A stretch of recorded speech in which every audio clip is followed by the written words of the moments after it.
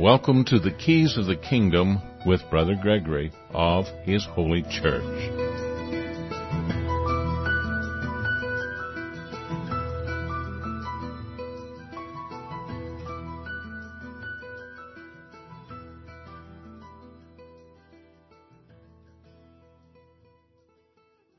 Well, welcome to Keys of the Kingdom. We're going to talk about the Kingdom of God, and we're going to talk about a number of things. We're going to actually go in a kind of look at the periphery of the kingdom in order to understand the keys of the kingdom, the key elements of the kingdom.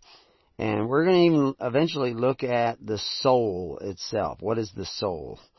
And we're going to go into that in even in sort of a mystical level of understanding what the soul is. And just to give you kind of a heads up, if you look up the word soul in the New Testament and the Old Testament, you're going to find particular words that are translated soul. And they're not only translated soul, they're translated both in the Old Testament and New Testament. The word that we see as soul is translated life quite a bit, as well as a number of other different translations, even person, etc., etc. So what is the soul? Is the soul life? And there's a lot of different opinions. We'll take a look at quantum mechanics and what some mechanics of the quantum theories think the soul is, and try to figure it out ourselves. But the purpose of trying to figure out something like this is not just to entertain you, but to help you seek the kingdom of God and His righteousness, and to go in a particular direction with your life, with your soul. And, it's the subject's going to take you in every aspect of your existence, because no matter where you go, there's your soul. Your soul goes with you, and so understanding a little bit about it will understand a little bit about the journey, but it doesn't do you any good unless you take that journey, unless you seek that kingdom. So I'm going to start off with 1 Corinthians 13:13, which says, "And now abideth faith, hope, and charity. These three, but the greatest of these is charity." So I often quote faith, hope, and charity in the perfect law of liberty. I kind of put them all together. And we take a look at faith, and we take a look at hope, and we take a look at charity. And that word charity that we see there is agape. And it is translated charity about 27 times in the Bible. You don't even find the word charity in the Old Testament. But the same word that you see translated charity is also translated love. When Paul says it, it's often translated charity, but when Jesus says it, it's translated love. So is love charity and charity love? Well, there are forms of what we call charity today that is not love, that actually weaken people and make them ill and lead them away from the kingdom of God. And so all charity is not created equal. And so all love is not created equal. Some love is devouring. Some love is destructive. But it's not real love. It's not God's love. Is the love from heaven, the love of God for us, not us love for God, but God's love for us, that's a love that giveth life. But the love that the devil has for us, evil, whether you want to create a devil in your mind or your imagination, the other side of the coin, an opposing force to the love of God, that is a love too. That is a lustful love. But that love taketh away life. And so understanding, those basic concepts don't necessarily always draw a picture in your head of what the devil looks like or whatever, because he can appear as an angel of light according to the Bible. And so what you want to know is understanding what real love is, because real love giveth life. And if you look at John 15:13, "Greater love hath no man than this, that a man lay down his life for his friends." So they're telling you something about love. And that word we see as love there, that's the word that Paul translates, or when Paul says it, they translate it into charity. In 1 John 3:16, we also see, hereby perceiveth we the love of God, because He laid down His life for us. Now this is in the epistle. This isn't in the gospel. I just quoted the gospel. Now we're quoting the epistle. Laid down His life for us, and we ought to lay down our lives for the brethren. So this love thing is very important. And you see in John 15:13 when He says, greater love hath no man this, that a man laid down his life. That word life there in the text is the same word that is normally translated soul. So, you lay down his soul for his friends. It's the same word in both places. The same as you see in 1 John 3:16, where he says, hereby perceiveth we the love of God, because He laid down His life, His soul, for us. And we ought to lay down our lives, soul, for the brethren.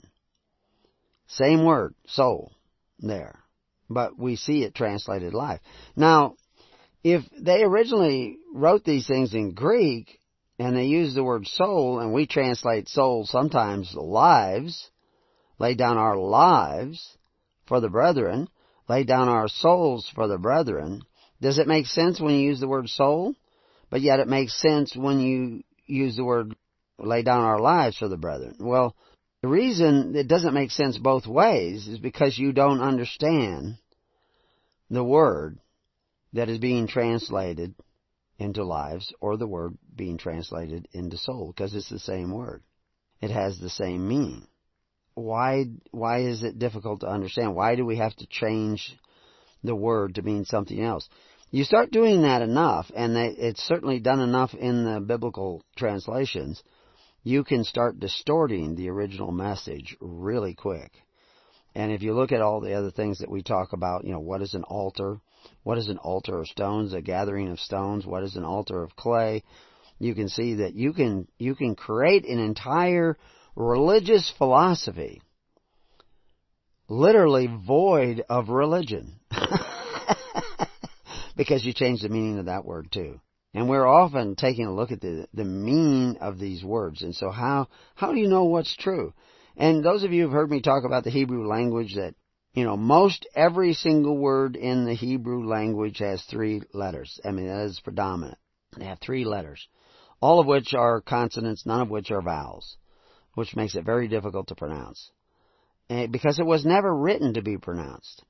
It is not somebody talking a language and then they discover an alphabet and they say, okay, let's write this language out with these key sound alphabet, and then we will be able to write down what we're saying. No. Hebrew language was written before it was spoken. It was an invented language. It's a code within a code within a code. And it's not that difficult to understand, especially with a little bit of revelation, which is how God said He was going to build His church, how Christ said He was going to build His church through revelation. Well, where does revelation come from? Well, I'll tell you. Revelation comes through the soul, through the life of the man. That's where revelation comes, through the life. Comes through the life. Not from the life, but through the life. Through the soul. That's where revelation comes from. Revelation of God. Now, you can actually have a revelation. If you can have a revelation of God from heaven, the Creator, the giver of life, the giver of souls, then can you also have a revelation from the other realm that we call hell, where the devil dwells or resides or holds jurisdiction? Can you have revelation from there? And how do you know which revelation is which revelation and where it's coming from? Well, the way you really know is revelation. It's through faith. The blind see not, the deaf hear not. And if you cannot hear God, and God talks about this, if you go this way, this is what's going to happen. You're going to be under dictators that will take and take and take and take and take and take. They'll lie to you, deceive you, abuse you, and you'll cry out, and I will not hear you. And he will not hear you because you have judged not to hear him. As you judge, so shall ye be judged. Quid pro quo. This is the nature of the universe. I don't change those rules. It's just I observe them and I tell you that's the way it works. So, where do you repent? You do not repent in the tree of knowledge. You repent in spirit, in life, in your soul. That's where you repent. You cannot conjure up repentance any more than you can conjure up the Holy Spirit or revelation of God. You can imagine you will. And the vain soul imagines that he has seen God or hears God or that he has faith. And he uses all kinds of tools to manifest that imagination. But it's not true. It's not real. And so we're going to talk about a lot of these things and bring up, specific ways in which you delude yourself. Because you have believed not just one lie, but many lies that all come down to one lie. You believe you have faith. You believe you have love. But do you? Do you really? Are you in need of repentance? Thinking a different way. So anyway, one interesting term that came up to me this week was biomimetics. I mean, it's almost hard for me to say. Biomimicry is another way to put it. And that has to do with the imitation of the models, systems, and elements of nature for the purposes of solving complex human problems. Like if you wanted to create flight where man can fly, you look at birds' wings, and it gives you an idea how to make wings and how to fly, and how to create aircraft, and how to glide upon the winds, because you see the birds doing it. And the same one in construction and in weaving, and a bird makes a nest and it gives you an idea on how to make cloth and how to fabricate things. It gives you an idea, and then you can take that and expound upon that and make things better. Somebody asked me just yesterday, how come there are so many different kinds of barbed wire? Which I thought was kind of it was a simple question. And he's not a rancher, he's not a farmer, he doesn't deal with barbed wire. He just made the observation there are lots of different kinds of barbed wire. Why are there so many different kinds? Well, there's different kinds of metals that they use to make wire with. Different barbed wire is made by a machine, and so you make a machine, that it twists the wire a certain way and puts the barb pieces in that are cut in a certain way, and that machine runs and makes barbed wire. And then somebody makes an improvement on the machine, and now the wire looks slightly different. And then they make another improvement on the machine, and the wire looks even more different. And they maybe change the alloy of the metal, like a gaucho wire versus the regular barbed wire. And it looks different because of the way in which it is manufactured and the materials in which it's manufactured out of. So that's just an example of how things can change. But back to biomimicry, they're actually looking at, there's an seemingly inexhaustible source of information by looking at nature, observing nature, and it telling you something about things that you might want to create or build, but it also tells you something about the God of nature. How nature works will tell you something about the God of nature. Well, the God of nature is the creator of heaven and earth. How things work in nature And Jesus talks about this, reading the signs in the sky. How is it that you can tell this, but you cannot tell the signs of God and what God is doing? Because that's biomimicry. That nature tells you how God operates and how God works. And a good example of that a bird loves its chicks, builds a nest, lays eggs, hatches out the eggs, and then works diligently to go and get food, seeds or whatever, and eat them, but then doesn't keep the food for itself, gives the food to its chicks. Even the prey birds go out and they hunt fish. There's an osprey near here. I see him all the time when I go to work this summer.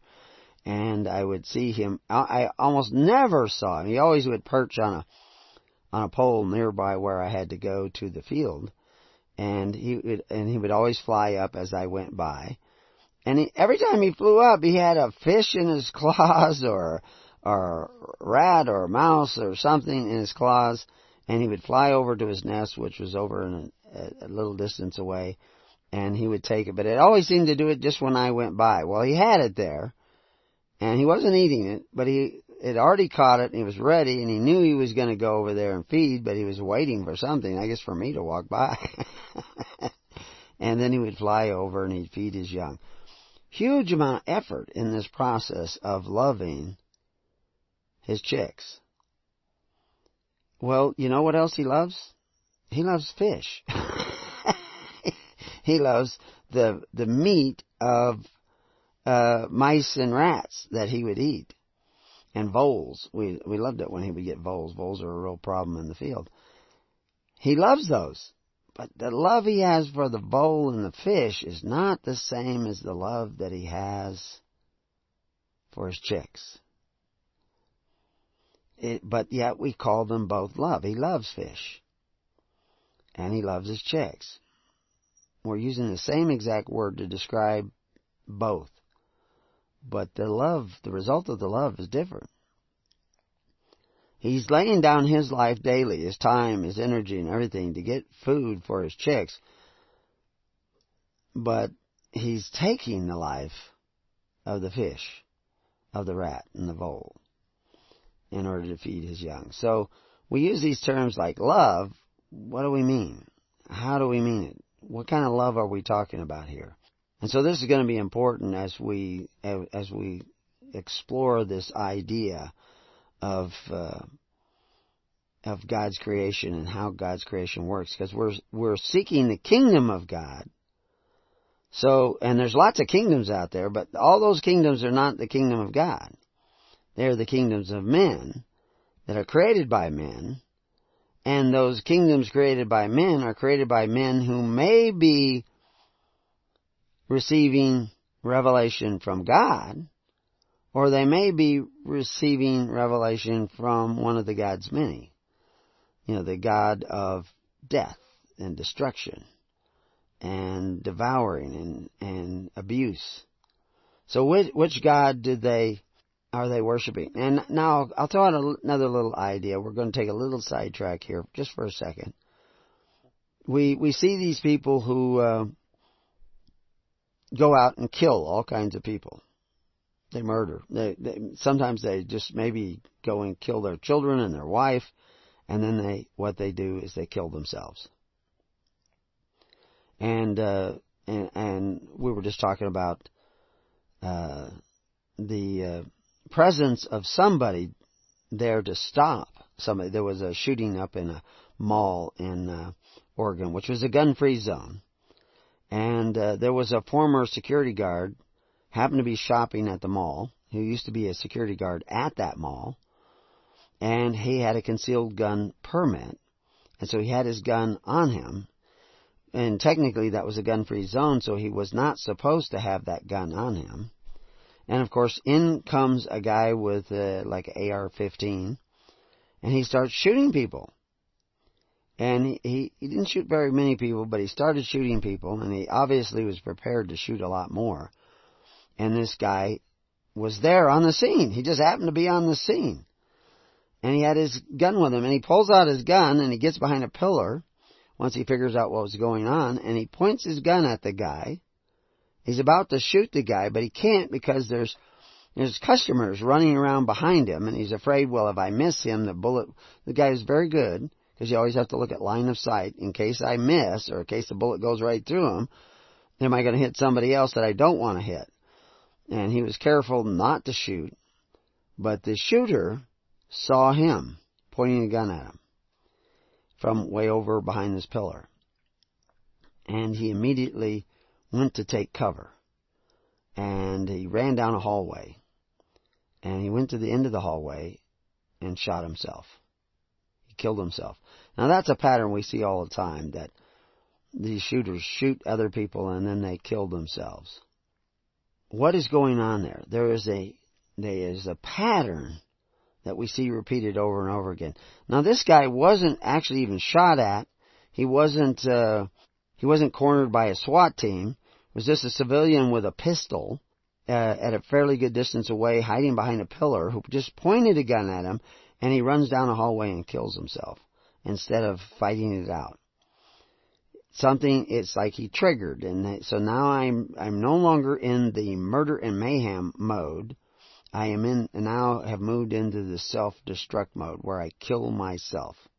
And that's a pattern we see over and over and over again in these killing rampages that take place, where they turn the gun on themselves and kill themselves. That is not a coincidence.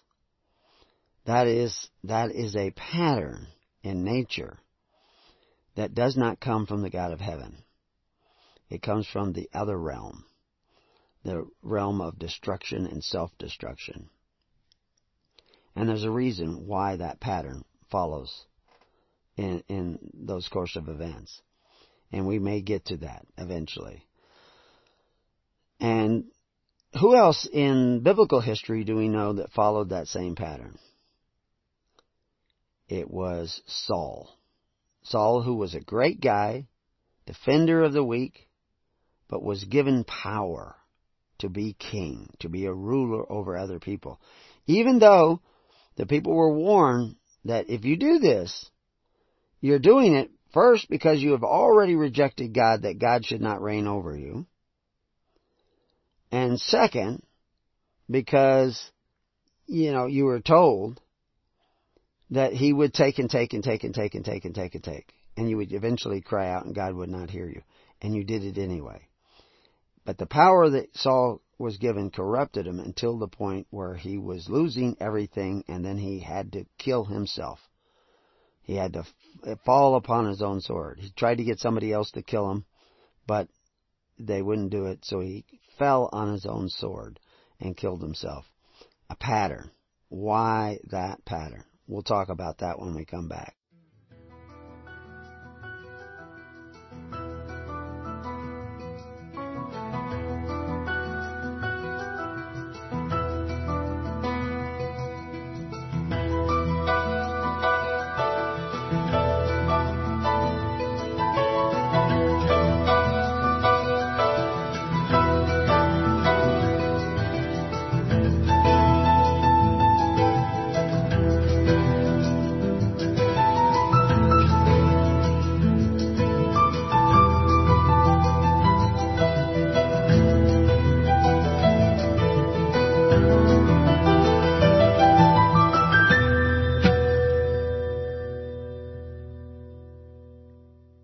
So welcome back.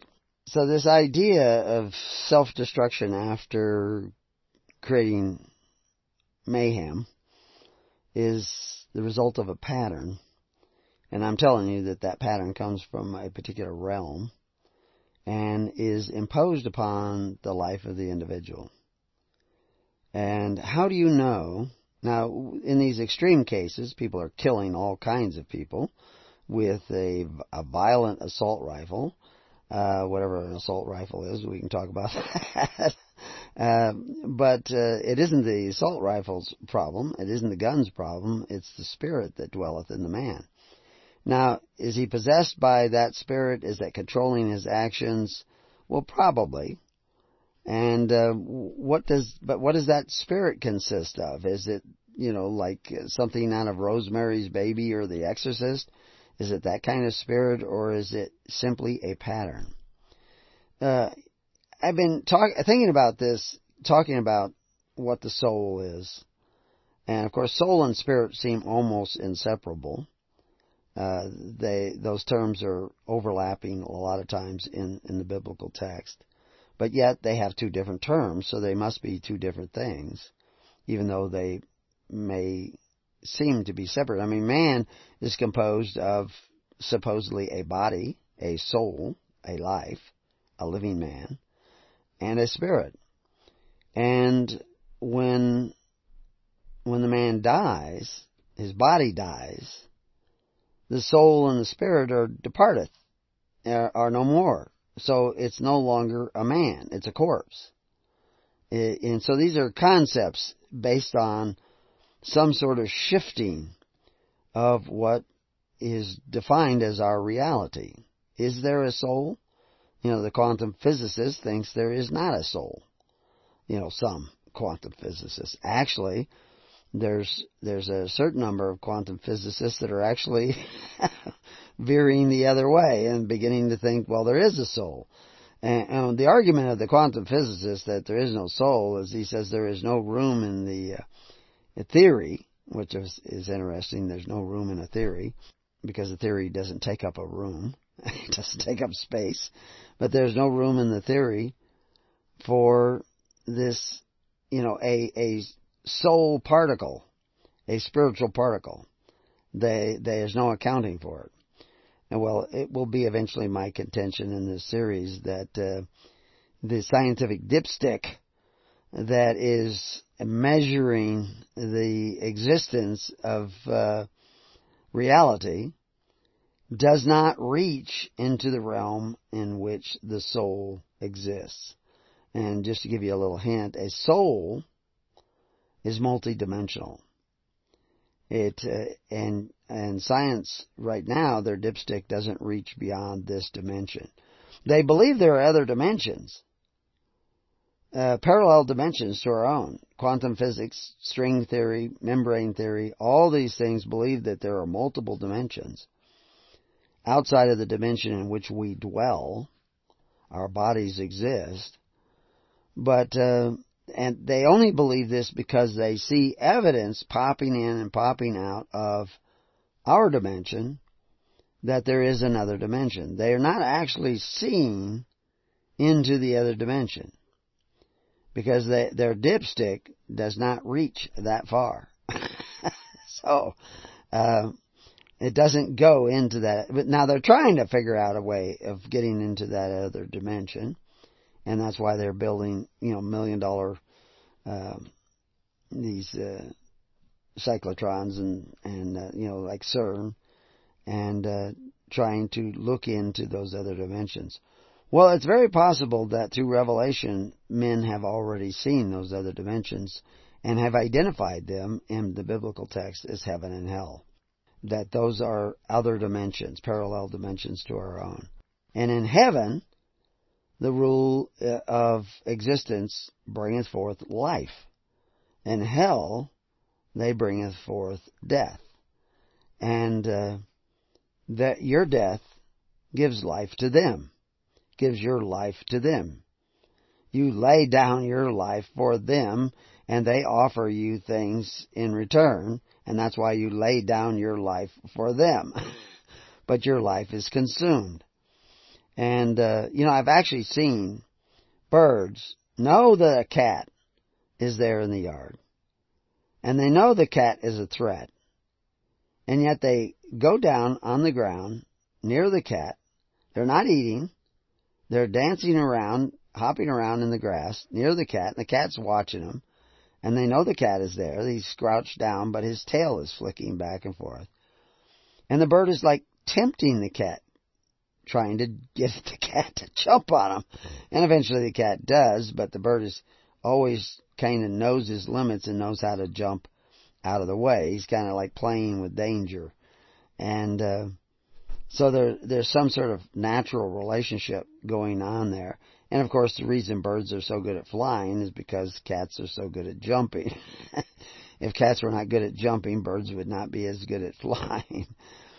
So one stimulates the other to an existence of great achievement.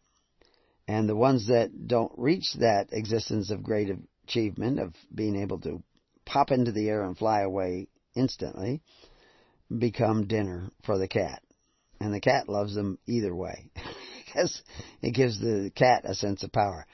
We see this process in nature, and man is a part of nature, but man is supposed to have dominion over nature and not be subject to these whims of nature, these rules of nature. He's supposed to be made in the image of God so that he rises above that. So anyway, so that was another little sidetrack there, but back to this idea of the God of nature and who is the God of nature? Well, in some traditions, it's Dionysius is the God of nature, who is also the God of wine, and the God of vegetation, the God of pleasure, the God of festivities. You know, the Roman equivalent to Bacchus, which is, and there's another one, a goddess, Gaia. You know, this goddess of the earth, and this personification of this goddess, this mother goddess, mother nature kind of thing. But the God of creation is really the God of nature, and these are perversions of those original ideas, where people began to fall to the idea of not laying down their life for their neighbor, but in self-indulgence. And that's actually going the other way. So that's a God from the other realm. At least as, you know, when we look back in history, we're looking at a particular point in history, and we see this is the way they describe it at that point in history. Possibly, whatever they called Dionysus or Bacchus was another god in the minds of other generations and had different characteristics, but at least at that time, it was the god Bacchus of wine and self-indulgence, and etc. And it was really where man fell to nature, fell to his animal nature, where he was simply satisfying his own feelings, his own being, his own fancies and feelings. But is love a fancy or a feeling? Actually, true love of God is neither a fancy or a feeling. It may generate a feeling, but it's not a feeling. It may generate a fancy, but that fancy is manifested as what we call faith. And that faith in God causes us to act as God. And God, how does God act? He is a giver of life. He lays down His life so that others may live. And that, of course, every parent is given that opportunity to lay down their life so that their children may live. And some parents do that, but some parents try to live through their children. And they actually try to manipulate their children so that they can live their failed life through the success of their children. So one leads to more life and the other one leads to destruction. One leads to love that gives life, and the other one leads to a love that taketh life away. And so, you know, we're using the same terms like love to describe different realities at the opposite end of our own present existence. And of course, that's what heaven and hell are, is they're dimensions at the opposite, or realms, you can call them realms, at the opposite end of the dimension in which we live, in the realm in which we live, this world in which we exist. And so you can actually, you know, a person who loves lascivious lifestyle, a lustful lifestyle, is actually being drawn towards that realm we call hell.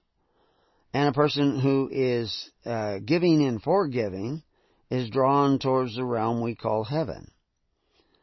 So what does all this have to do with understanding the soul? Well, what is the soul again? Again, I say the soul is has a multidimensional existence. But really what we see as the soul, most of the time, is more like what you would call software. software in your computer operates, does things, follows patterns, etc. But the creator of that software is not in your computer. The software originally existed only in the minds of the author who created that software.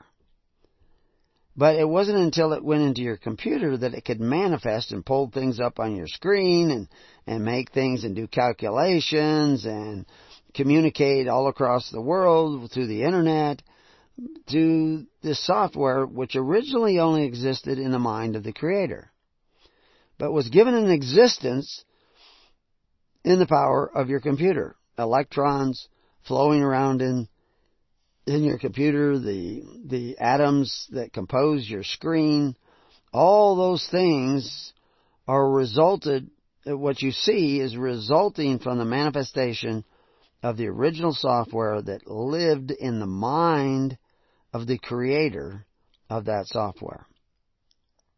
Now, somebody else can come along and reprogram that existing original software and cause the software to do something different.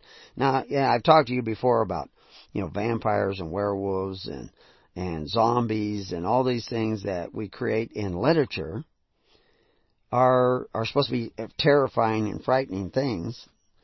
And we make scary movies about them and everything, and they are scary. But the reason they are is because there's a certain truth to them.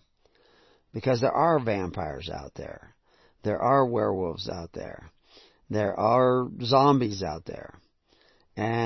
But we don't call them zombies. We call them, like liberals. That was the joke with Bob Hope where somebody was describing a zombie to him and he said, well, they're mindless, soulless creatures that wander around, not caring who they hurt. And he says, oh, you mean like Democrats? So that was in a movie. I was actually in a movie. It was kind of funny, but there's a certain truth to it.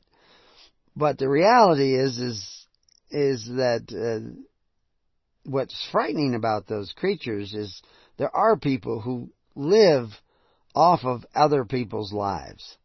They suck the life out of other people. They are psychic and emotional vampires. There are people who are wolves in sheep's clothing, where they can turn on you and devour you and bankrupt you and steal from you and beat you up in the alley, and those are your werewolves. And they will seem like your friend, and all of a sudden they will turn, and they will turn on you and devour you. I mean, we all see that. So the idea of these creatures is and why they're frightening is because the spirit of that is real. And so when a person goes to sleep and they dream about a werewolf or a Frankenstein monster or whatever it is, it's because they know real people like that. And then they accentuate it, and then you make a movie about it and you make $1 million because everybody wants to go see that cool movie and be frightened by something on the screen that's not real. And so it gives you a sense and feeling that you get from that, which you now call entertainment. But the reason it's frightening is because it is real. It is a real spirit that flows through society, and there are real vampires and werewolves out there. And, people try to lock them all up in prisons, but it doesn't work that way. That spirit is still around.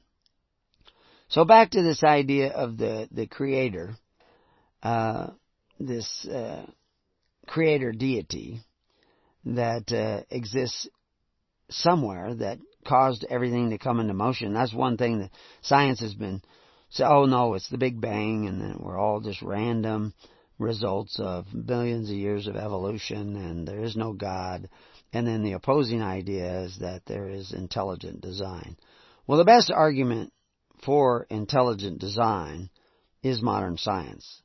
Because they used to think that in order to create a planet that could sustain life, all you needed was the right-sized sun, the right-sized planet, and a certain number of chemicals, and then life would eventually occur, and that as long as that planet was rotating in a stable solar system, that it would exist. And then they discovered that, well, no, that's not true. If we didn't have gigantic planets like Jupiter and Saturn and Neptune out there, theirs would probably be totally pelted with meteors, would be hitting it. But these big planets actually absorb those meteors, and we don't get hit as often. And then they found another parameter that you needed, and another parameter that you needed, and so now there's hundreds of parameters that you need in order to bring about life.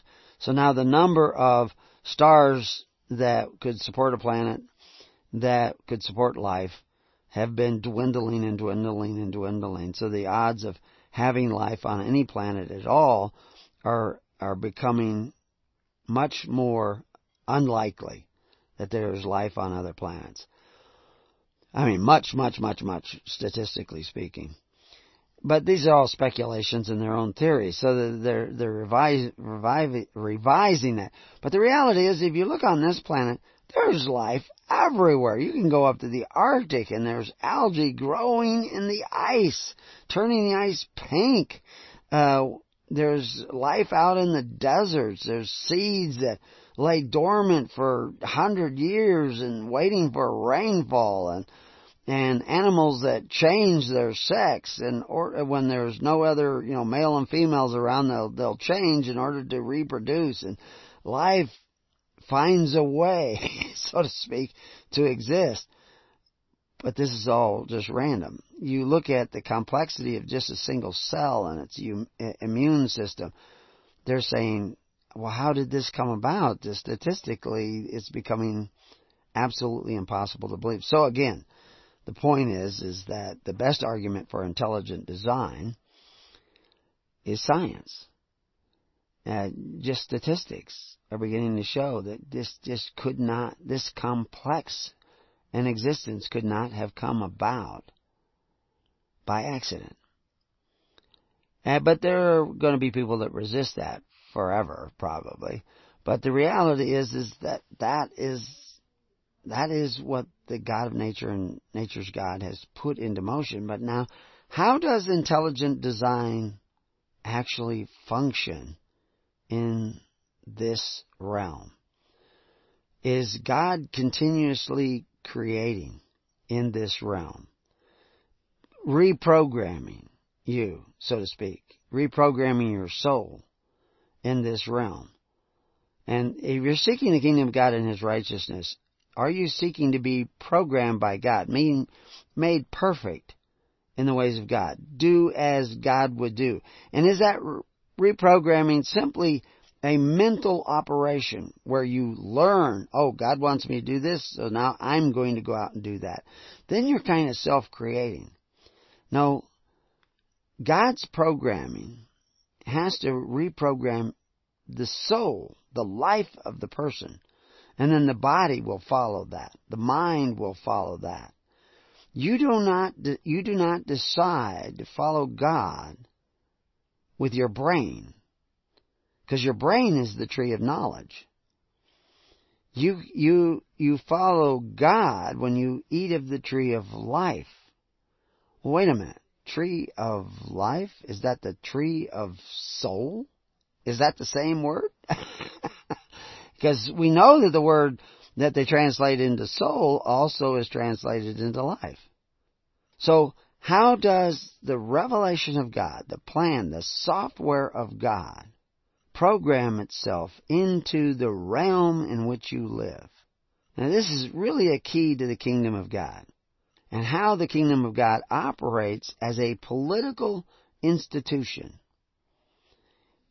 that replaces the need to have the political institutions created by men, other software writers. You want God to be the software author of your soul, of your life.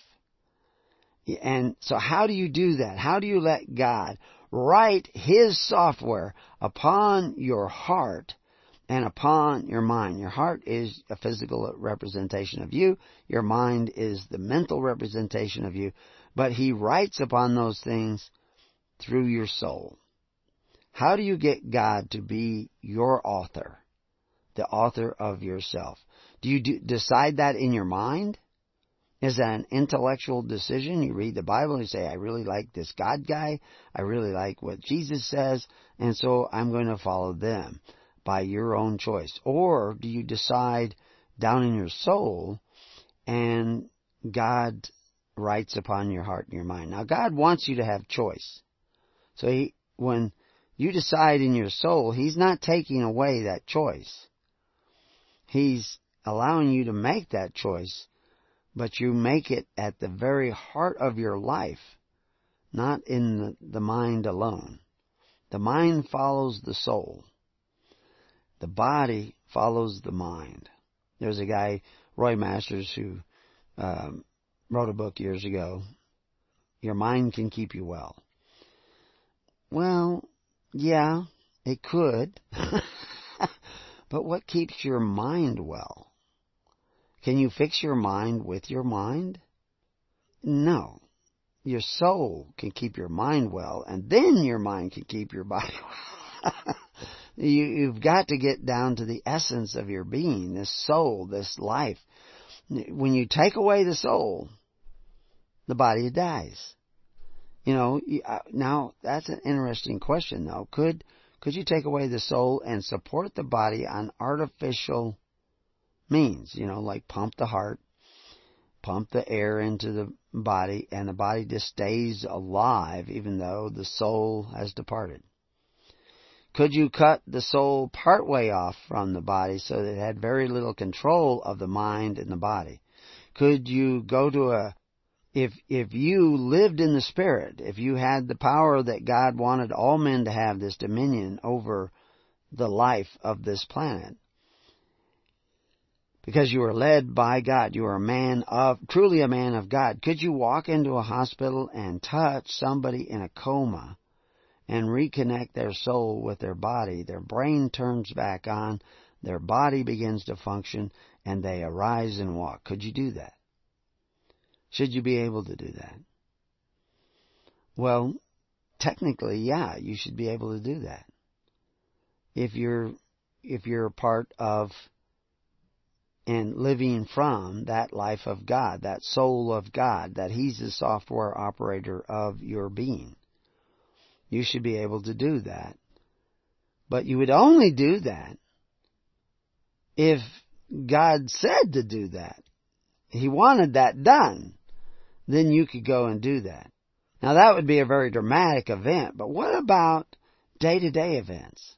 Again, the same principles of self-destruction, destroying others and then self-destruction, go on daily in families all over the world, in businesses all over the world, where people are destroying the lives of their children and then destroying their own life. How does that all work? Well, we're going to talk more about that when we come back to Keys of the Kingdom.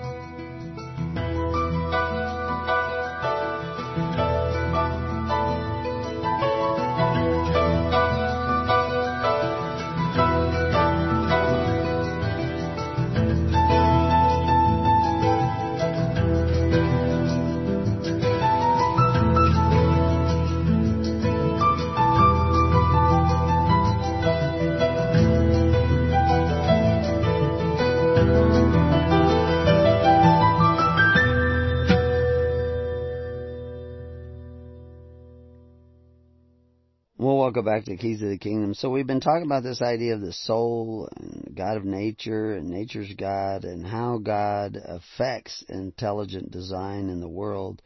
Now obviously God, if there is intelligent design, and there's more and more reasons every day to believe that there is intelligent design, that there is some sort of force in the whole of the universe, all dimensions and realms of the universe, that is acting upon the realm in which we are trying to observe nature and causing certain things to come about because of an intelligence from somewhere.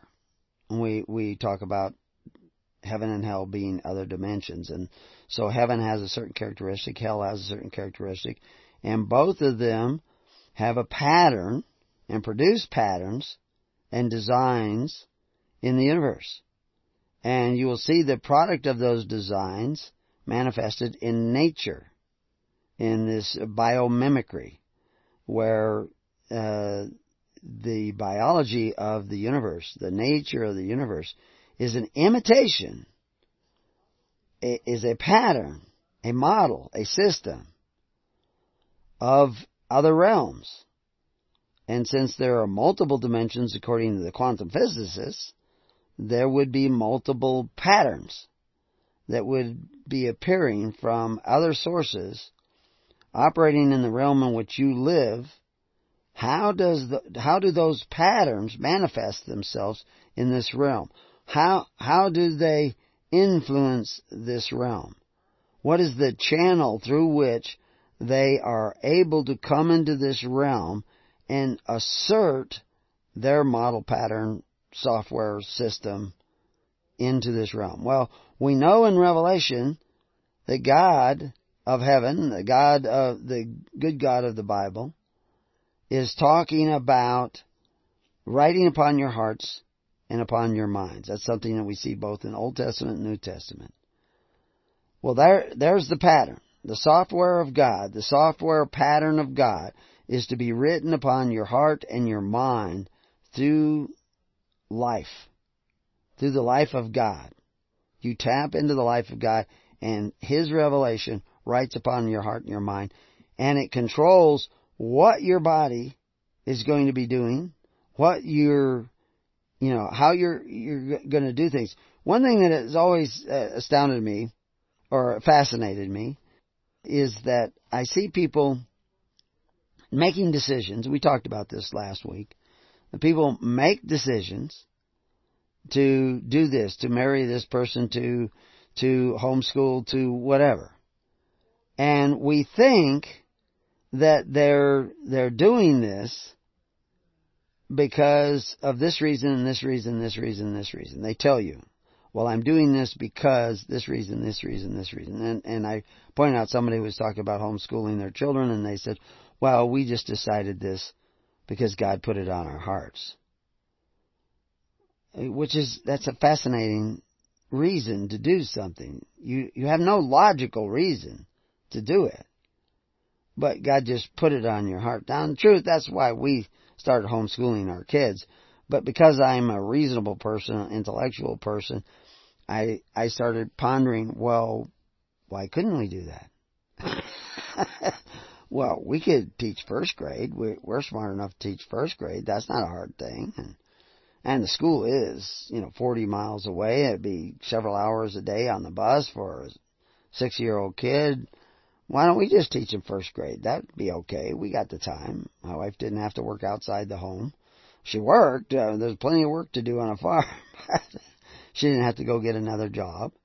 And so, we could teach them first grade. And we liked our kids.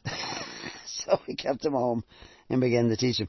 Then we got more reasons when we started looking at how the other kids in school were learning. They were way behind our kids. After only a few months, our kids were way ahead of the kids their same age that were going to school. And then as we got farther into it, we started seeing that what they're teaching in school was not good. And the morality of the kids. I mean, there was, the promiscuity in the older kids. And we're thinking, well, we don't really want to expose our kids to all that kind of stuff. And the ideas that were, then, when I started looking for school books, first grade, second grade, and I got 1945 books and 1929 books and 1960 books and 1980 books, I started seeing, well, the books are changing. They require a higher skill in math in the 5th grade in 1945 than they do in the 8th and 9th grade today. And kids graduating from high school could not answer some of the first problems in a 5th grade and 4th grade math book from before the 1945. They couldn't answer those questions, and they had already graduated from high school. And you say, like, well, why is that? So, I mean, the point is that we had these reasons. Now, that when people say, why are you homeschooling? Well, but they'll be socially retarded. No, actually, the studies show that they're not socially retarded, that actually if you send your kids to school, they become socially retarded because they become good at only dealing with other children their age. Well, if they homeschool, they not only can deal with kids their age, but kids at other ages and adults, and they interact in a wider range in society if they're homeschooled. Now, of course, people can botch the homeschooling job, but overall, their scores are higher, they're better adjusted, they're bigger contributors to the community, and these are all reasons afterwards. But why did we originally do it? Because God wrote it upon our hearts to do it. And then we thought up all these reasons why you could do it. And we've now written those reasons down in books and booklets and web pages so that other people who God is putting it on their hearts to homeschool their kids, but their parents are giving them a hard time, their brothers and sisters are giving them a hard time, the people at work are giving them a hard time, their neighbors are giving them a hard time. And they say, well, why are you doing this? And they can't quite bring themselves to say, because God has put it on our hearts. That's insufficient, because maybe some of these people are atheists or don't believe that. Well, God never put it on my heart. And so we give them other ammunition, throw at them other reasons. But secretly we know, because God put it on your heart. Now, why does God put it on the heart of one person and not on another? Well, now that you have to ask God. But the reality is, I think on a lot of people, God is putting it on their hearts, but they're not listening to God. Now, some people, God may be letting them put their kids in public school for some reason. I'm not going to second guess God. That's one of the things about the kingdom, is one size doesn't fit all. Now, one way fits all, but the way is not physical. The way is spiritual. The way is in your soul. So you have to give people the allotted choice of following what God is writing on their hearts and upon their minds. And so, anyway, so the God of nature, the God of creation, not the God that we mentioned that the Greeks ended up, the God of self-indulgent, Bacchus, and or Dionysus. Not that God.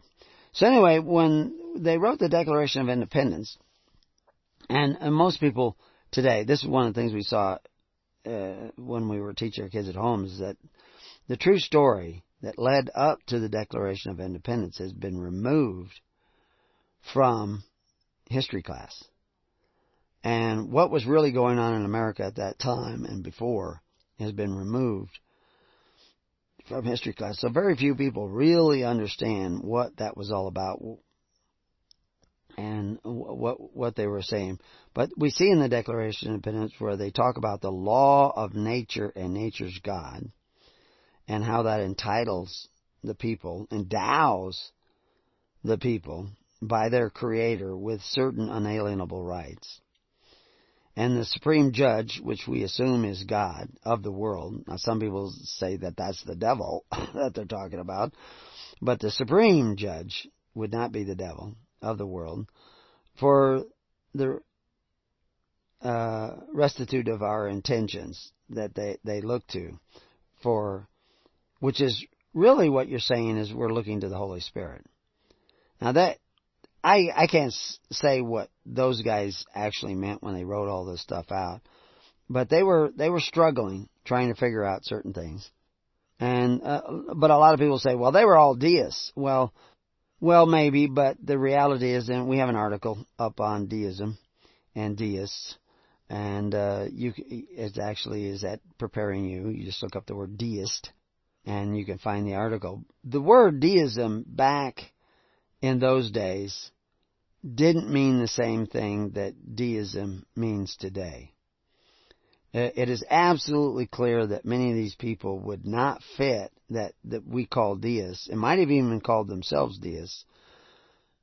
What they believe does not fit what deism is defined as today. So that's very important when you look at when somebody's saying that oh, this is this or that is that. By what definition are we using? Are we using the definition back then? Like what is religion? Who is practicing religion? Almost nobody is practicing religion as the word was originally defined. Most people are, because they've redefined religion, and you think you're a religious person because you think this about God. Well, that wasn't what religion was. Religion was the pious performance of your duty to God and your fellow man. But people don't do that. They don't have the pious performance of that duty. They don't even know what the word pious means anymore because they changed the meaning of that word. And we started out this little series talking about the word love. When Paul uses it, they translate it charity. When Jesus uses it, they translate it love. And when we see the word soul, it's translated all kinds of different ways, depending on wherever they wanted to use it, and however they wanted to use it. If you look at the word in the Old Testament, we'll just briefly look at that. We'll come back. It's nephesh, which is translated soul 475 times. And so you say, well, that's the meaning of the word. Well, yes, but then 117 times they translate it life. 29 times person. 15 times they translate it mind. 15 times they translate it as heart. 9 times creature. 8 times body. I mean, there's a dozen other ways that they translate this noun that we call soul. Well, you begin to alter what the Bible means when you get to do that. Go to the New Testament. Suke. Suke is the word they translate into soul. 58 times it appears as soul. 40 times it appears as life. 3 times as mind, 1 time as heart. Same idea. It is associated with the word, it means breath. The breath of life. It means life. So, and if you go to nephesh, it actually has its origins, in a living being, and it is actually it's from another word, and that other word that it's from is associated with this idea of breath. It's nafash, which actually is the exact same letters, but it's translated refreshed, but it actually means to take a breath, refresh oneself. Yeah, there's the soul, where you take that breath. So both of the words have to do with breath. Both of them are translated life. Both of them are translated heart occasionally or mind occasionally. And although nephesh has a lot more desire, appetite, there's like I say, a dozen other ways in which it's translated. And so that can create a certain amount of confusion when you're trying to figure out what the soul is. But like I said, the soul is really kind of like software.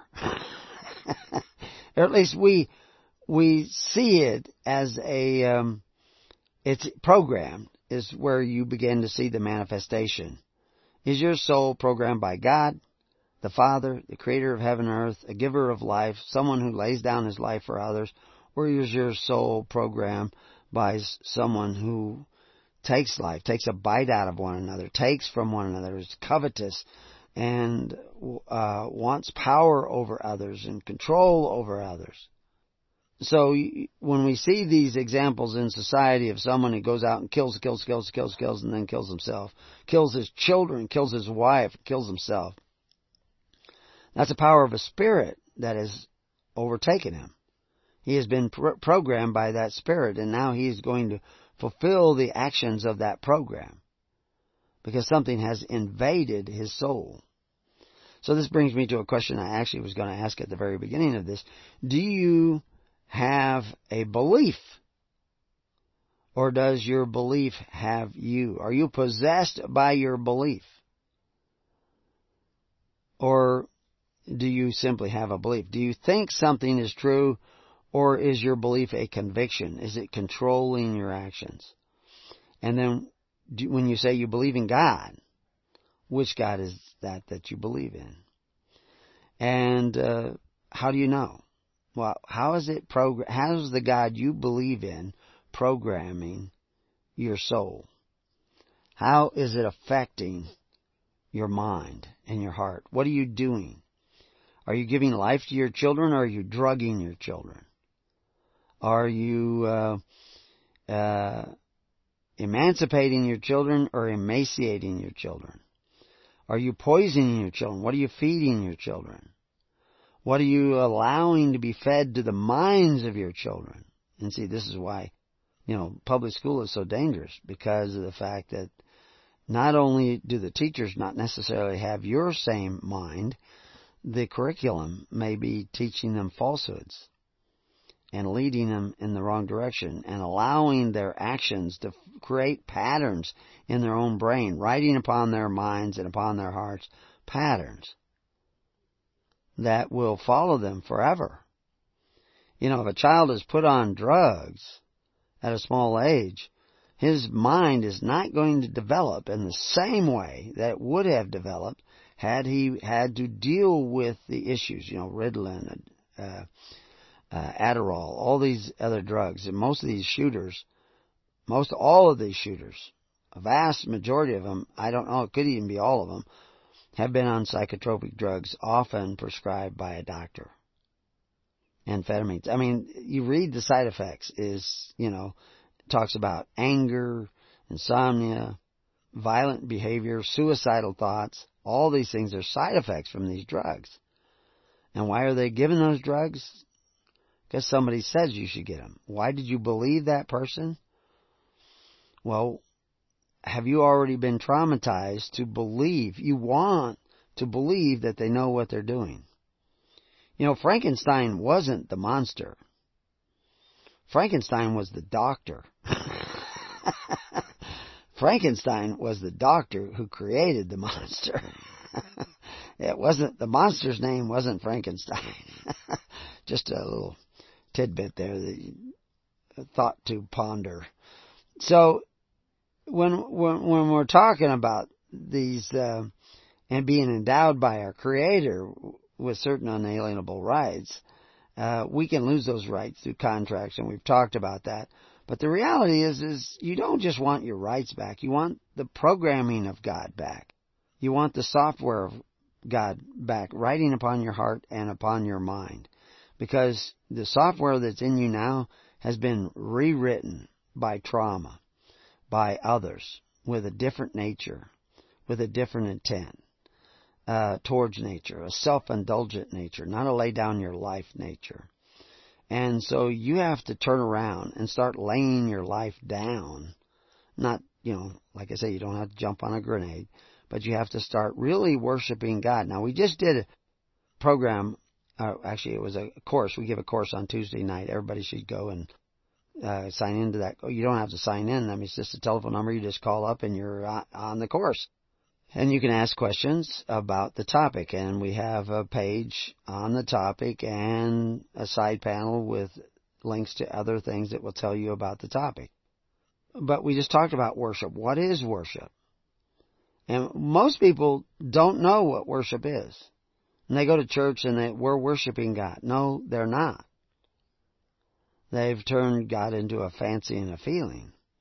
And they have a feeling that they produce by going to church and doing this, that, and the other thing, whatever they do in their church.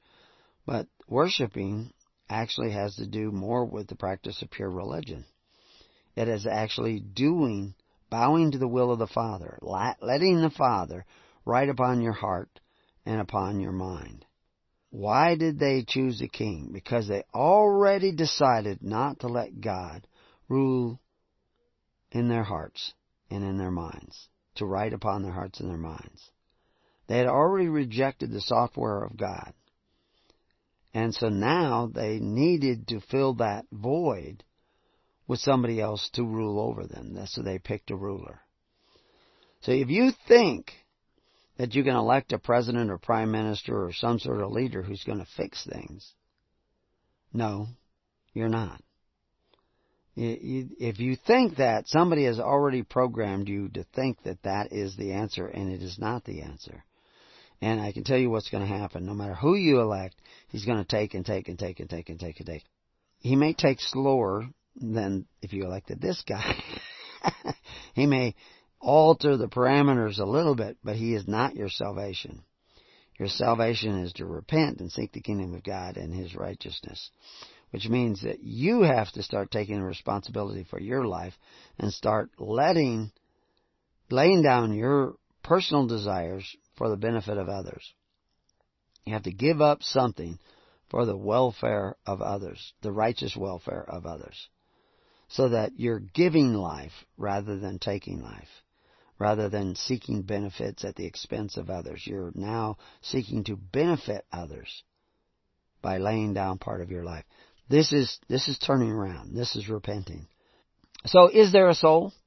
Is your subconscious mind just a part of your brain hidden away in the archives of the dendritic connections of your being?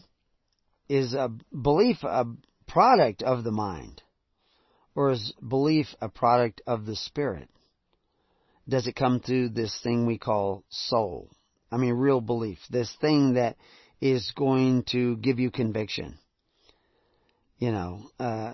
Where is that coming from? Is that simply coming from your subconscious, from your conscious mind, where you study the issue and now you believe this? Because that's all mental.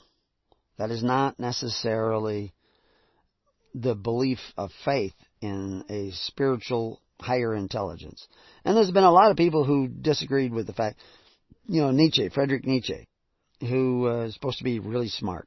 Whenever, if you remember Princess Bride, where the fellow says, Aristotle, Plato, Socrates, morons, all of them, well, you can add Nietzsche to that.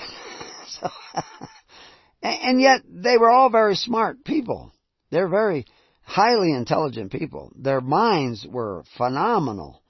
And mostly what Nietzsche was doing was attacking the hypocrisy of modern religion for his day. And there was certainly a lot of hypocrisy to attack. And he was very good at it. He was a very smart guy. And I'm not really absolutely convinced that he didn't believe that there was a God by some of the things that he said. But he certainly didn't believe in the God of religion, of the modern existing religion. Marx could probably say the same thing. Some of the things that Nietzsche said, I remember, in individuals, insanity is rare.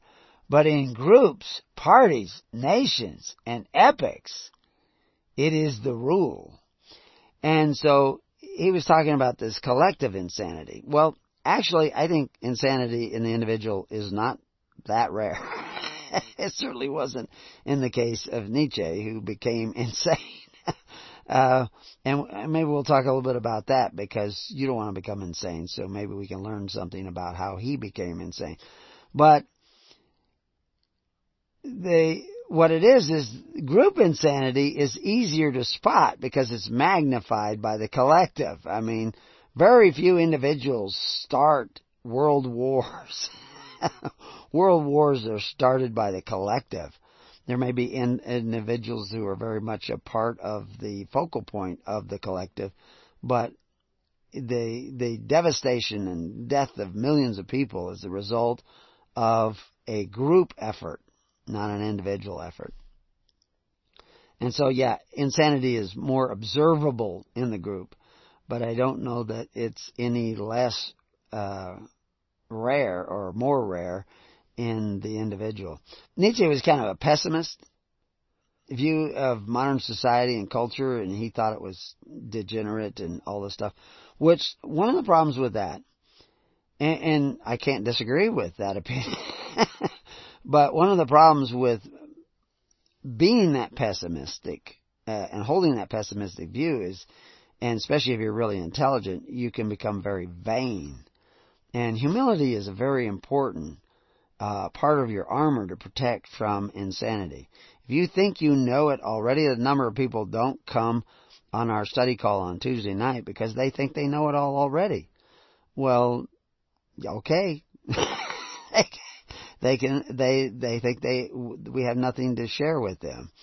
Okay, when they have a need, and they find themselves on hard times, we don't have to share with them. We're sharing with them now. They should share their time with us.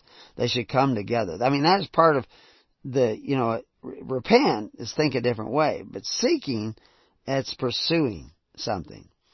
And if you're pursuing, you should be gathering with others. Not only for what you can learn or get out of the experience or share in that experience, because we encourage people to ask questions on these study calls, but so that you can actually help one another in real ways. And so that you have to show up in order to do that. In order to do it wisely, you need to know who you're dealing with. So that's why you need to come together. So anyway, we'll talk a little bit more about what some of these philosophers believed so that we know, and we'll talk about why it is dangerous, what some of them believed. We're kind of show you where the quicksand is at when we come back to Keys of the Kingdom.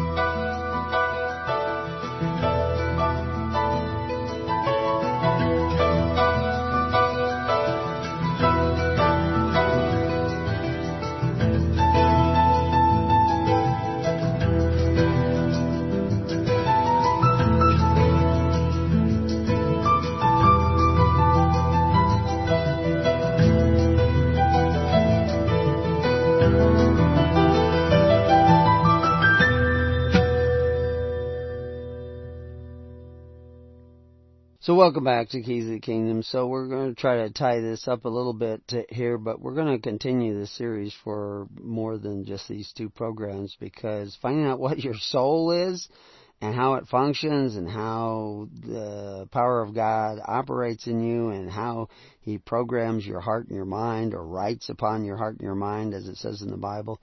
I'm just using this analogy of programming. He only does that through the process of choice. He allows you to make that choice, because there is no love without choice. The puppets don't love their puppet handlers. They don't have the capacity to love. Love is the result of choice. So that's very important to understand. But Nietzsche had choices, and he had a brilliant mind, and he made lots of choices, and he had some theories that are absolutely true, but then where did he go wrong? Because you may know stuff that's absolutely true, but where are you going wrong? Because you want to know where that is, because that's where the quicksand is. That's where the poison nettle is. That's where, the beasts lie in wait for you, and you don't want to get too close to that. They will devour you.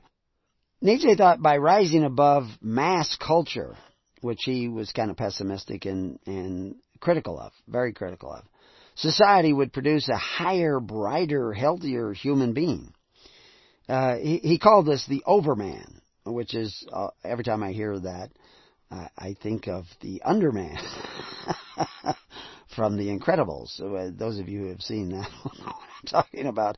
But that's what he called him, the Overman. And he thought of man in this progression of evolution, that where we're just evolving over a long period of time, and there is no God, and it's just coincidence, and that if we create the right environment, we will get better people automatically, as if we're self-creating, which is not a humble place to come from. So humility's gone. So now right away, we're opening ourselves to, we've got a chink in our armor, because we think we are gods and that we can create ourselves. And the reality is that we can't. We can choose to allow God of heaven and creation to create us, or we can choose to have other gods recreate us. And there are gods many, and there are rulers many. And we've talked about this in one of our last shows about how they use laws as social, Cardozo used laws as an instrument of social engineering, trying to regulate the development of mankind through externally imposed laws. Now, to some degree you could say that that's what the Ten Commandments were, but the Ten Commandments were not laws where God would punish you if you did this, this, and this, because He doesn't prescribe any punishment. He's just saying that if you're killing people, you're off the track. If you're lying to people, you're off the track. If you're coveting each other's goods, you're off the track. These are guideposts trying to help you navigate through the wilderness.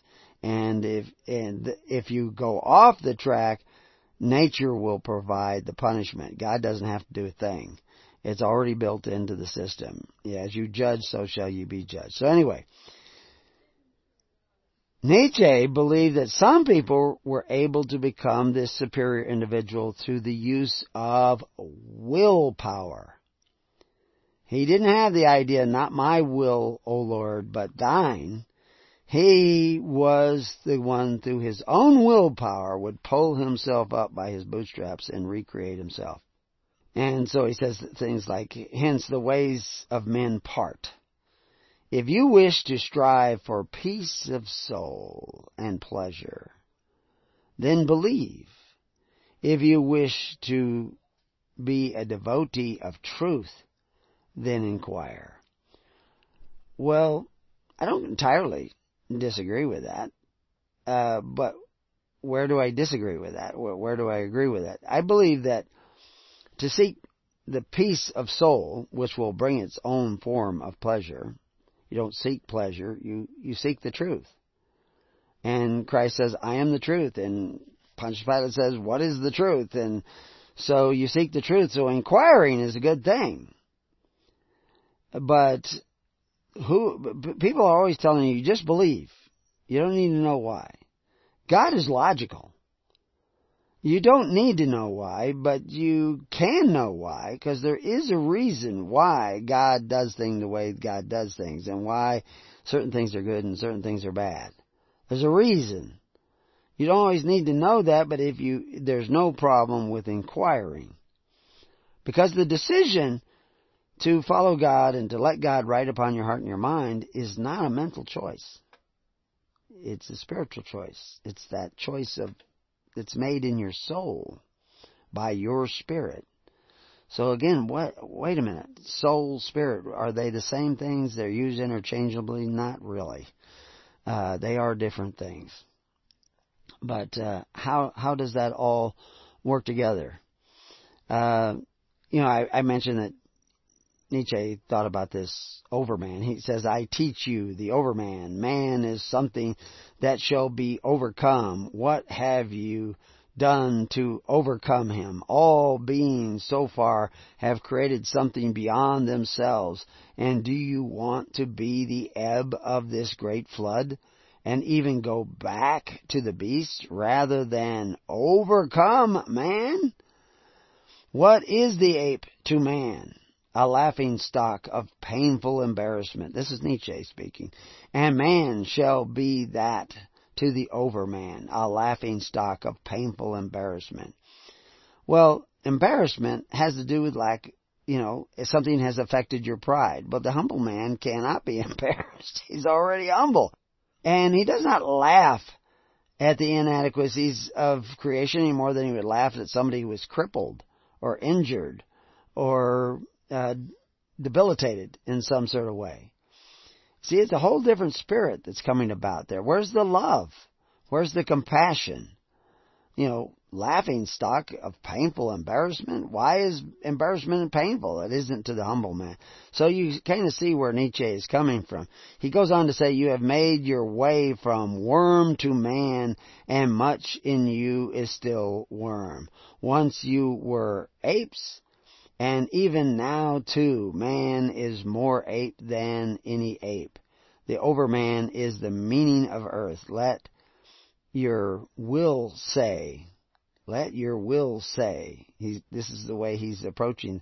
The overman shall be the meaning of the earth. Man is a rope tied between beast and overman. A rope over an abyss. What is great in man is that he is a bridge and not an end. Well, this is all vanity, what he's talking about. And yeah, we are on a bridge. And the question is, which direction are we going? Are we headed for the abyss? Because Nietzsche talks about that too. Before he went insane, he talks about staring into the abyss and then finding the abyss staring back. Nietzsche would have been much better off understanding Christ. There were other philosophers that I will talk about, probably one of the most influential philosophers of the 20th century, Ludwig, who was son of one of the richest men in Europe and gave away all his wealth. He gave away all his wealth. And he lived a very simple life in many ways. And he struggled with a lot of things.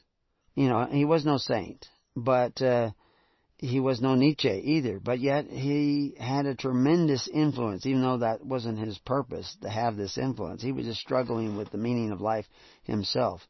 But being of service to other men was clearly a major part of his existence, while Friedrich Nietzsche served himself, which is why he got syphilis and why probably some of the things that led, besides the syphilis leading to his own insanity, was the fact that they used to treat syphilis with mercury. So he became mad as a hatter, and he died not much different than the age of Ludwig.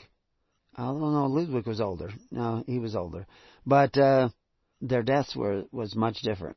But that was one of the things, like I said, he said, whosoever fights monsters shall see to it that in the process he does not become a monster.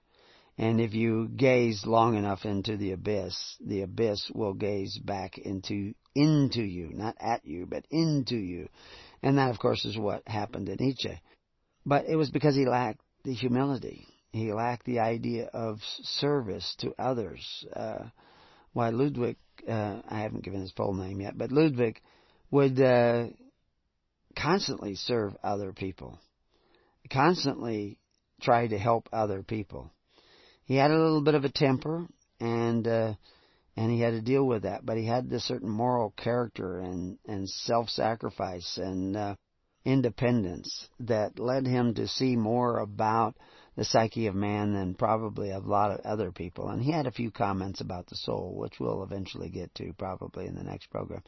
Nietzsche said, you have your way, I have my way. As for the right way, the correct way, the only way, it does not exist.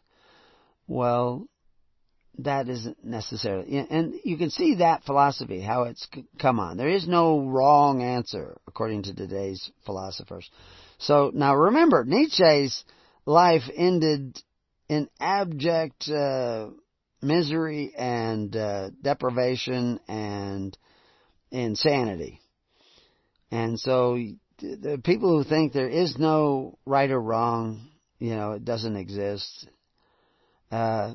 your destiny may be written in the life of Friedrich Nietzsche, who had a really cool mustache, which I would shave off immediately if I had one like that. But anyway, he did predict a lot of things. And he was against the God of the modern religion of his day. And I'm not in opposition to that idea, because I don't believe that they were serving the real God, generally speaking. God is served by the individual, not by movements, not by organizations. It's an individual thing. Seeking the kingdom of God and His righteousness is an individual thing. But there's a way in which the individual comes together in a free assembly to magnify and edify that presence of God riding upon their hearts and upon their minds. And it's God pulling you up to, I won't use Nietzsche's overman, but to his natural state where he was meant to have dominion over the creation of this world. But right now he shares that dominion with men who have not eaten of the tree of life, but eaten of the tree of the knowledge of good and evil, and they're deciding what is good and evil. And we even give them the power to decide what is good and evil, because we will not let God write upon our hearts and our minds, and therefore we end up needing leaders to exercise authority. Jesus would not even say who could sit on his left side and his right side. He said that was for God to decide. How does God decide that? How do we know God has put this person on the left side and this person on the right side of God's government, which does not rule over you but serves you? How do we know, how do we determine who is that individual? Isn't it God writing upon your hearts and minds where you accept that individual and support that individual on that side of God's government? You see, it's back to the individual. The responsibility of God's government is equally divided amongst the individuals who come together in His name, in His character. But anyway, back to Nietzsche. Nietzsche predicted that millions would die, which they did, because of the rise of socialism and communism.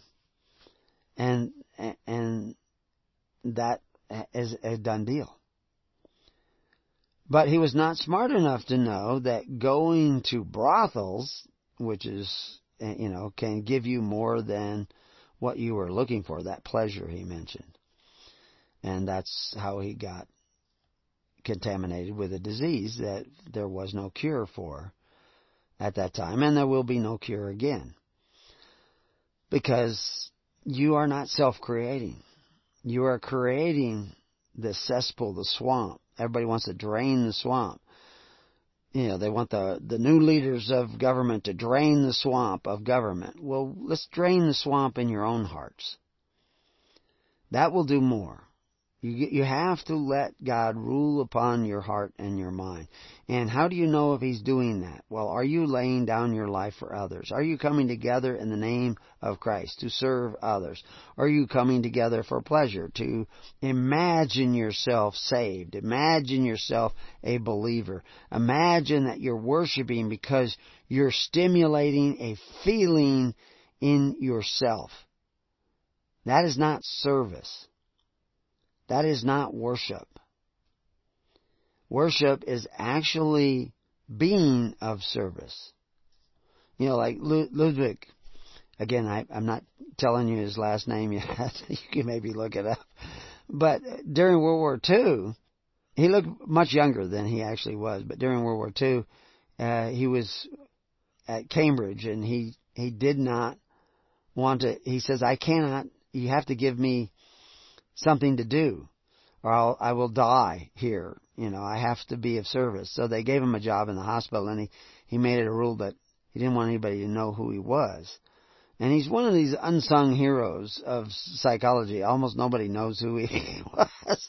Yet he was extremely influential over modern day psychologists. Although, admittedly, most people say that he is misinterpreted. And he even says that. About people that we all do know the name of, who knew about him at that time. He talks about one individual, I won't mention his name, but he says that all of his writings should be color-coded. Everything about mathematics should be coded in red and on red paper, and should be read by everybody. Everything he wrote about philosophy and psychology should be coded in blue, so that nobody reads it. And this is one of his strongest advocates. So, what was he really writing about? What was he really talking about? When he was in the war, he was actually fighting against the Allies, because he was an Austrian originally. I'm giving more away. But he was fighting against them. Amongst all the men, he was given about every award you could possibly get for heroism. And yet he was, like it said, one of the richest men in Europe. Yet he went and fought on the front lines and all the time. But he was known as the man of the gospel, the carrier of the gospel, because he was always going around with a copy, and he had extra copies of the Gospel in Brief by Tolstoy, I guess it is, and which was basically the doctrines of Christ, rather than all the miracles and everything. It was condensed down. He got his first copy he stumbled on in a Polish bookstore, and he just was infatuated with it. And he would share it with everybody that he could, and that was the way he was known. But he was also this hero. But amazing individual, unsung hero. Almost nobody even knows who he was. But yet he had this. He understood. He was, and I use him as a comparison because you got Nietzsche and you got Ludwig. They completely different people, both geniuses, both looking at the same problems of mankind, both coming up with different answers, and people are, they actually try to defame him still to this day, Ludwig, by creating all kinds of scenarios around him that just don't hold water, don't prove anything. Both of these guys talked about dreams and the unconscious mind, talked about psychology, and what all this stuff meant. And both of them talked about soul and what the soul is. But they were coming to completely different conclusions. And,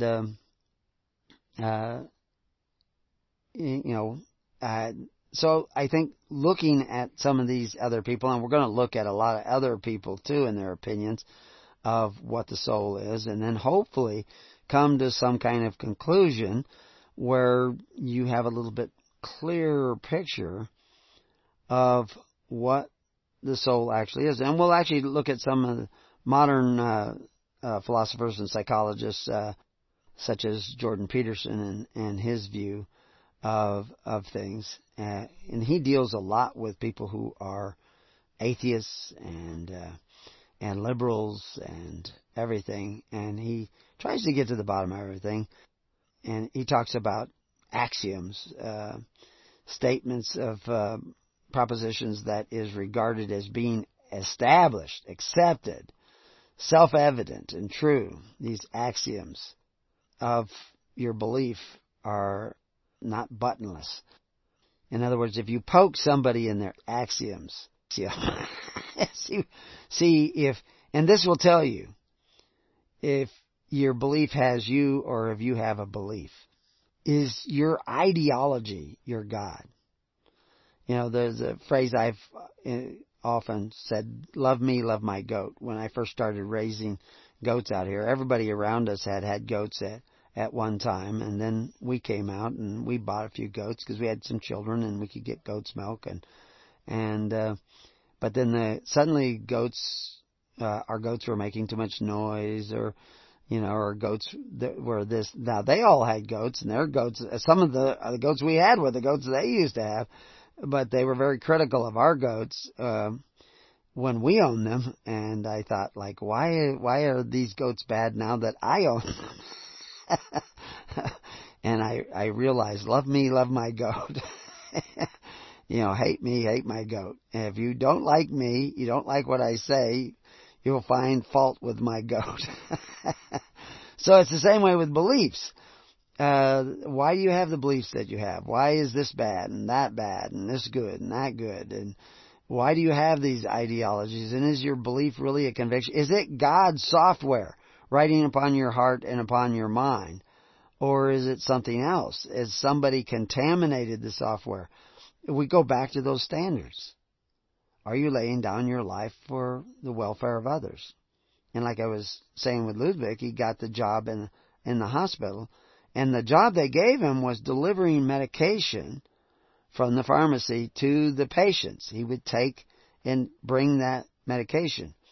Well, he'd also studied the medication because he wanted to write somebody in another who spoke another language, so he learned that language so he could write them a letter. That's the kind of guy he was. He was a genius. There's no two ways about it. But when he would bring the medication to them, he would try to encourage them not to take it because he thought that it wasn't good for them. But his job was to bring it. But he thought he had the right to explain the side effects of that medication because there was a problem with medication even back then. The problem has magnified itself in today's pharmaceutica. But so I just find that fascinating. But he wanted to be of service to other people. It was in his nature. That's what gave him pleasure, to be of service to other people. And so when he looks at the axioms of what people believe, and I actually come across this idea, and I'm the one who mentioned that, your axioms, are they buttonless? In other words, if I poke you in your axiom, and that's Jordan Peterson brings that up, do you not bleed? I'm paraphrasing, Shakespeare. And I'm reminded of Morpheus in The Matrix. Morpheus says, my beliefs don't require that you believe them. And so if your beliefs require that other people believe them, if you take offense to the fact that somebody else doesn't believe what you believe, then your axioms are probably not axioms at all. They're not the truth. But anyway, we'll be back later on today, and we'll talk more about this. God bless.